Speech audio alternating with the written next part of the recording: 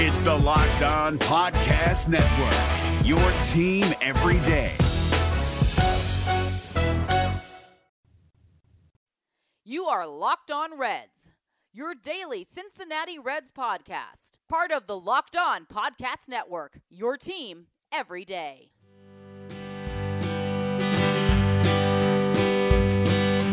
Welcome into your daily source for the Cincinnati Reds throughout the offseason. This is the Locked On Reds podcast, and I'm your host, Jeff Carr.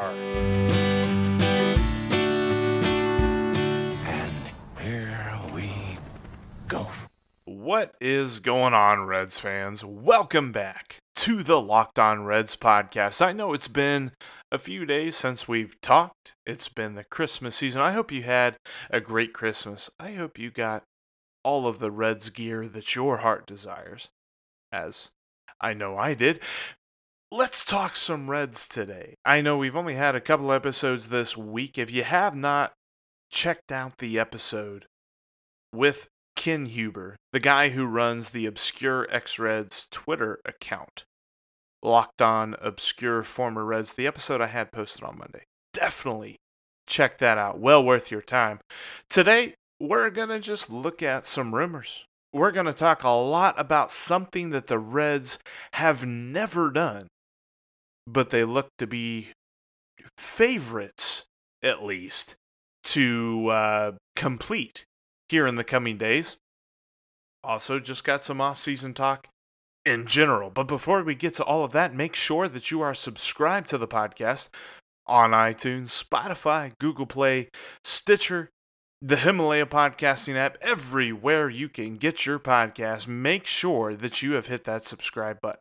Also, follow me on Twitter at Jeff Carr with 3 Fs, and follow the show at Locked On Reds. And save that Locked On Reds line number into your phone at 513-549-0159. So the big news, and whether or not your social media presence is something that you follow the Reds with or not, a big thing that has been going on for the last few days, starting a couple of days before Christmas, really, and it kind of picked up on Christmas Day. But the rumor is the Reds are the favorites, not just a finalist, but the favorites to land Japanese outfielder Shogo Akiyama. Now, this would be huge for a number of reasons. Shogo Akiyama would be the first Japanese-born baseball player signed by the Cincinnati Reds. That would be pretty awesome in and of itself. They've got 150 years of baseball without having a Japanese-born baseball player. What? Let's bring one in. Shogo Akiyama looks to fit the bill as a guy that can really make an impact for this Reds team. Here's the other thing. Rumor has it, he's not looking to break the bank. Some different websites have him at 2 years, $10 million. Some websites have him at 3 years, $15 million. My rudimentary brain, my tiny brain says, hey, he only wants $5 million a year. Now, depending on lots of things, that could totally change. But all of these articles are saying exactly the same thing, that he's looking for $5 million a year. And that's great. He's a very talented player. He's 31 years old. He's a left-handed bat, outfielder. Now, most of his appearances have come in center field over in Japan. Whether or not he is a center fielder for the Reds remains to be seen. But rumor has it, he's a little light on his feet, and he's really good at getting on base.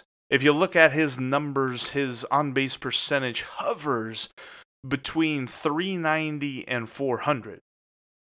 Fantastic, top of the lineup numbers. Now his steal totals, and we're, I am a bit, and I think you're in the same boat, that we're a bit spoiled when we think of the stolen base statistic, and we think back as Chad Dawson would call him, on the real-life superhero, Billy Hamilton, and the fact that he stole like 1,000 bases a year.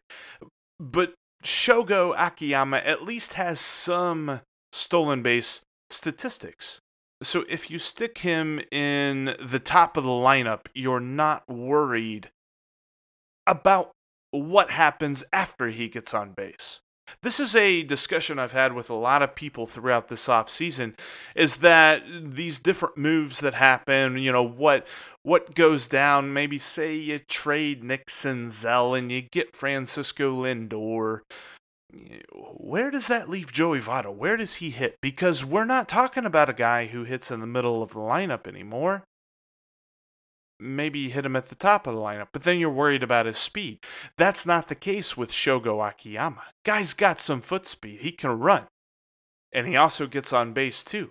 He's got some decent power numbers. His batting average as well in the Japanese baseball league is close, hovers around 300 for the last 5 years. So he's no slouch with the bat. In fact, back in 2015, he had over 200 hits. Dude knows what to do with the bat.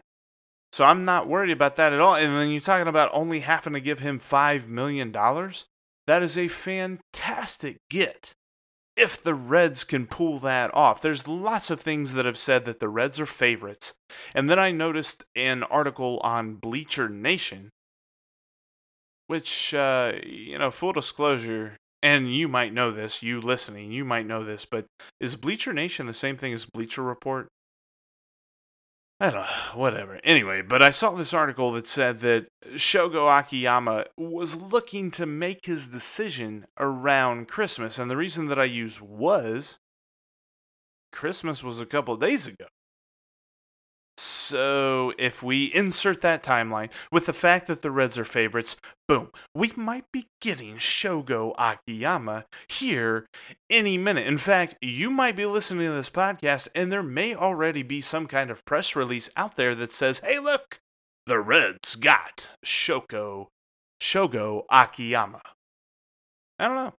That would be awesome to me. And we're going to talk about what a move like that would mean for this offseason here in just a moment. I've got some other names, some other thoughts on rumors for you here in just a moment. But also, now that we're on the other side of Christmas, did you get what you wanted? Maybe your friends and your family that got you gifts didn't realize that you were the Reds super fan that you are. You know how you can remedy that? Go to breakingtea.com/locked-on. There are some fantastic t-shirts through Breaking Tea for the Cincinnati Reds. You've got Derek Dietrich t-shirts. You've got, and this one belongs to Marty t-shirts. Different things like that. It's a great selection over at breakingtea.com. And if you go to breakingtea.com/locked-on, you'll find some awesome Cincinnati Reds t-shirts. So you can fill that, hole in the wants of your Christmas loot. Just in case. And if you're listening to this on the go, you can go to lockedonpodcast.com/offers to check out the many different promos that we have on the show. That's lockedonpodcast.com/offers. I mentioned in the first half of the show that the Reds are finalists and considered favorites to land Shogo Akiyama, the outfielder from Japan. Now, what would this look like? Again, Akiyama, and really for all intents and purposes, as fans of the Cincinnati Reds, we're just going to call him Shogo. Because how electric would that be? At Great American Ballpark, you've got Shogo coming up to bat, and you just hear everyone around the stadium chanting, Shogo. Shogo. That's awesome. That would go right along with Moose. The whole stadium chant Moose. Anyway, that's just, whatever. That's just me thinking out loud on that one. But at the same token, with him only costing $5 million, maybe at most $10 million. And who knows, maybe they even stretch it to 11 or 12, whatever. With that amount of money, there's still plenty of money to go after a Francisco Lindor, or, as we continue to hear these rumors about Nicholas Castellanos and Marcell Ozuna, as much as the Locked On Reds podcast has championed the idea of the Cincinnati Reds going back after Yasiel Puig, there's just not been a whole lot there. I've not seen any rumors linking Yasiel Puig, and there might be like one or two from Joe Schmo with a MLBblog.com talking about the Reds and Yasiel Puig, but at least here recently, the most prominent rumors linking Yasiel Puig to anyone was the Chicago White Sox. But that being said, the Reds are still more prominently linked to Castellanos and Ozuna. And between those guys, it's really no contest. I don't mind the cost associated with either one of them, which leads me to believe that they should go after Castellanos. Now, I know the biggest drawback on him is his defense. People say, oh, well, he's not a great defensive outfielder. The Reds have shown that that does not matter to them by signing Moustakas and essentially penciling him in at second base. So I fully expect Nicholas Castellanos to be very high on their list. I would love to see him as a Red. If you add Akiyama and Castellanos, that leads me to believe that there is going to be a nice trade made with some of these outfielders that could involve Francisco Lindor. I mean, who knows? Think of that outfield the outfield, but think of the infield for a minute. If you've got Joey Votto, Mike Moustakas, Francisco Lindor, and Eugenio Suarez, print the playoff tickets. Do it right now. I really want to see this happen, folks. And as much as I love it, and I'm telling you, there's a fan side of me and there's a logical side of me when it comes to things like this. The logical side is always seeking to calm the fan side down. And the logical side of me is saying that the Indians hold off, right? The logical side of me is saying that the Indians don't make a move. They don't trade Lindor. And maybe they move him at the deadline. And it's interesting because if you remember last offseason, whenever the Reds had the mandate of hashtag get the pitching, Trevor Bauer was a name that was bandied about within Red circles. And it didn't happen during the offseason, but bam, deadline day, Trevor Bauer was a Red. Who knows? Maybe that happens for him at the deadline with Francisco Lindor. Would that be so terrible? I mean, it really depends. I mean, you know, we're starting to get closer to opening day now, and I'm seeing more and more folks, you know, sneak in the snarky and snide remarks of, hey, Reds, do you mind not losing 8 of your first 9 games this year? That'd be great. That's my Christmas wish. If they can at least put together a very good first half of the season and then they bring in Francisco Lindor, that's not bad too. But I'd love to see it happen this offseason. But when you sign a Shogo Akiyama, that leaves the door open for that possibility. Real quick, before we get done with today's episode, and I know we've had a short week, but I want to go through a Locked On Reds line text or two.